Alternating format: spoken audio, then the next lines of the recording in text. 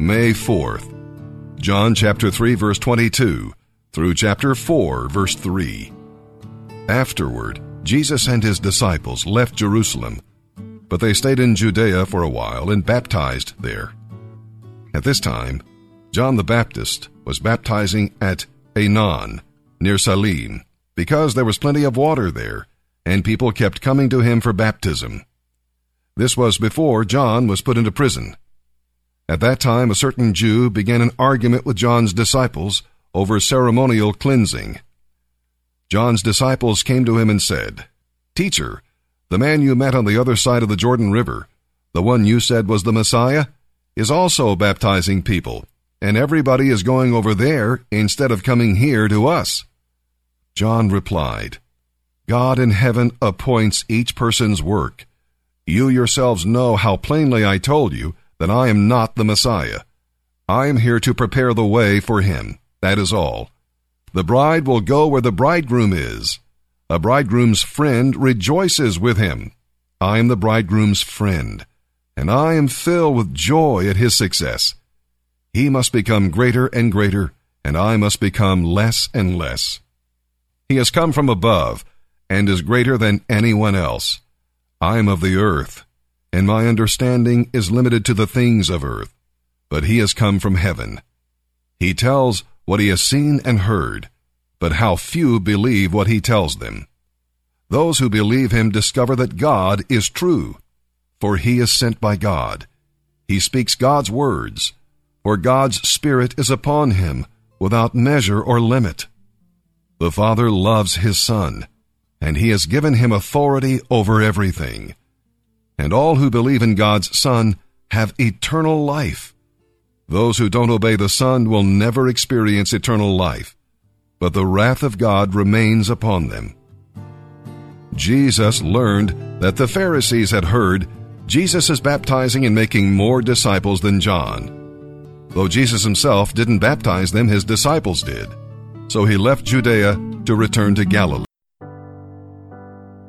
"O Lord, how long shall I cry for help, and you will not hear? Or cry to you violence, and you will not save? Why do you make me see iniquity, and why do you idly look at wrong?" He's saying, how long, Lord, do you want me to look out and see all this? There's violence, there's strife, there's contention, there's misery, there's suffering. Where are you, God? Why are you allowing this to happen? So here's God's response to Habakkuk. He says, "Look among the nations and see. Wonder and be astounded, for I am doing a work in your days that you would not believe if told." This wasn't the response that Habakkuk was desiring.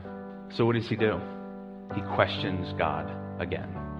What is it that causes you to question God? Maybe the death of a loved one has caused you to wonder why God would allow such an incredible person to die. Maybe you've seen the suffering of a friend or a family member and cannot shake from your mind the questions of why. Why, God, won't you just heal him? Or why, God, can't you just cure her? Or maybe you're going through an intensely personal situation that has you asking questions like, why, God, is my marriage crumbling all around me? Why, God, is my son in slavery to drinking and drugs despite being raised in a godly home? Why, God, am I struggling with this addiction? I try my best to give it to you, but all too often it gets the best of me. How long, Lord, will you remain silent while I'm losing my job, while I'm losing my home, while I can't provide for my family? Why, God, when I'm doing my best for you, am I experiencing the worst from others? These are all honest questions, and the best thing that we can do with them is to bring them to God in prayer. Bring all your doubts and all your worries to him. He won't get offended. You won't insult him. Go to him for answers. And here's what he says in chapter 2, verse 1. "I will take my stand at my watchpost and station myself on the tower and look out to see what he will say to me and what I will answer concerning my complaint." Habakkuk knew that the solution to his confusion and his complaints could only come from God, so he waits. Let's remember that, like Habakkuk, we must take our stand upon the watchtower, high above the clouds of the earth and beyond the thoughts of men, where we can quietly wait upon the Lord until he responds. That's what Habakkuk did, and then God does graciously respond to him. Behold, his soul is puffed up, it is not upright within him, but the righteous shall live by his faith. The righteous person isn't someone who tries to make good with God by keeping to a set of rules, by doing good works, by doing good things. The righteous person is a sinner who has been declared righteous by God because of his or her trust in the Lord Jesus Christ as their Savior. That is the only way a person can be declared righteous by God. There is no other way. Habakkuk knew that difficult times were coming to the people of Judah, but he also understood that their only resource was to wait on God, wait on him in faith, trusting his word and resting in his will. So I don't know the amount of pain or anguish that you came here with this morning, but I do know that your only resource, your best resource, is to bring it to God, to wait on him and to trust his word.